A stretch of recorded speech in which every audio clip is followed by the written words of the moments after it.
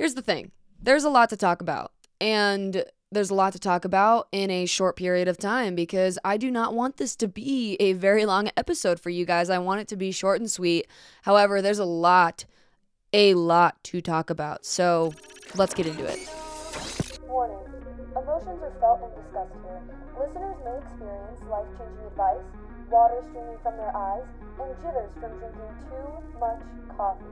We hope you enjoy Coffee with Kayla. Here is your host, Kayla Noble. I've drank too much coffee already.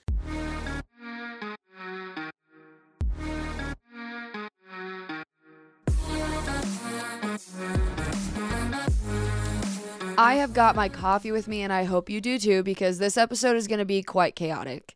It's already been chaotic. I think I've pressed record maybe 5 or 6 times, which normally doesn't happen, honestly. I usually just press record, and then I keep going, and then it just happens, and then I re-listen to it, and I'm like, nice, let's post that. So the fact that it's already been difficult and most of a struggle to even record this podcast episode, I honestly can't promise that it's not going to be quite chaotic of an episode. But I can promise 3 topics for the episode. Those 3 topics are moving, my college town, and feelings, because we are in our feelings right now. I honestly shouldn't say we because I can't speak for you. I personally am in my feelings right now, and it has been one crazy week because my lease ended on the 31st, and I was able to get out. Everything is out. It was clean. It was beautiful, and it was also sad because there have been so many incredible things that have happened in that apartment and outside of that apartment. I mean, it's been the home for the last year, and that's just sad in and of itself, especially for someone like me who makes meaning out of anything and everything. So that was sad, but I got out of there on the 31st. Now, I was supposed to leave on the 1st. Did that happen? No. I then decided I was going to leave on the 2nd. Did that happen? No. And then the day finally came on the 3rd of June. I had to leave, and oof, it was incredibly hard to leave, and harder than I anticipated, because if you guys remember from me opening up about my soccer career and some of the things that had impacted my college experience as a whole, I wanted to leave after every single semester up until the 2nd semester of my junior year. And I had filled out the transfer paperwork. I had told my first coach that I wanted to leave. I mean, there were a lot of instances where I was like, I need to get out of Gunnison and I need to do it now. And then I needed to leave and I didn't want to. I didn't want to move back home. I wanted to stay, and I wanted to learn more about the people that I had met so late in the game. And what kills me about that is the fact that these people aren't gone because I left, you know? But for someone who is incredibly hyper aware of loss and rejection and in general people leaving because of my own personal experiences, it was harder to be like, okay, guys, I love you so much. I just met you basically, but, you know, don't be a stranger. I'd argue the people that I did meet are going to be in my life for a long time. And I personally believe that friendship at this point is a two-way street. However, I also am only in control of how I am in a friendship. And I plan on putting in effort with these people because I don't want to, in essence, lose them. So I'd argue that because of that, it made it a lot harder to leave. All in all, on Friday, the 3rd, I was a wreck. I was bawling my eyes out to everyone I said bye to, and I didn't even get to say bye to everybody because everybody's doing their own thing at this point. I mean, it's June already. So that was very hard. As far as Gunnison goes, I did not think I would ever fall in love with that town as much as I did in the last 5 months of me being there. I went through this whole existential crisis basically with soccer, which is still happening. The athletic identity thing has not gone away and hasn't gotten any easier since I've been home, which honestly deserves its own episode at this point. And I didn't think that I was going to fall in love with it, and I ended up doing it, and that's all I'll say about it because now I'm getting emotional.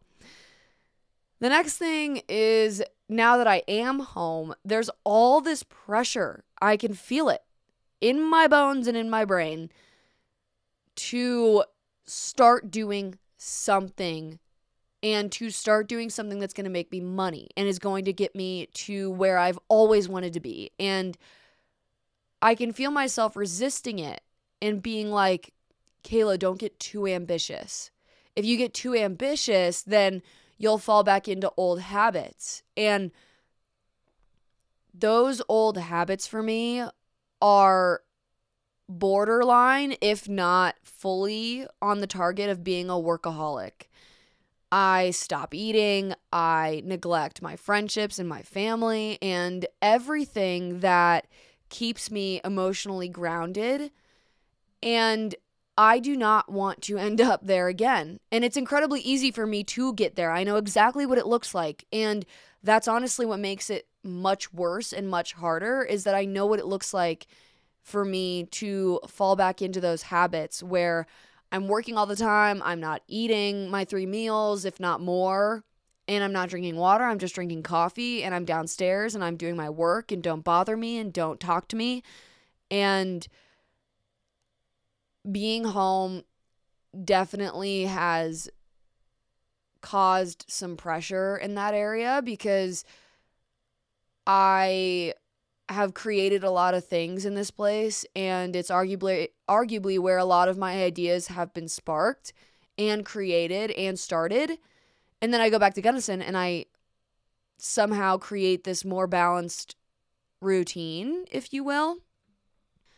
So I guess for now, I am in essence trying to find the balance between wanting to have so much and wanting to embrace this ambition that I have to then accomplish all of it, while also being and giving everything I can to my relationships and my friendships and being who I want to be. Because at the end of the day, my work is replaceable. And everything that I make, I can make better in the future. And honestly, like, let's set the picture, because this was a huge moment for me when I was having a conversation with my friend Amber, who I adore. Amber, if you're listening, I adore you and I miss you a lot.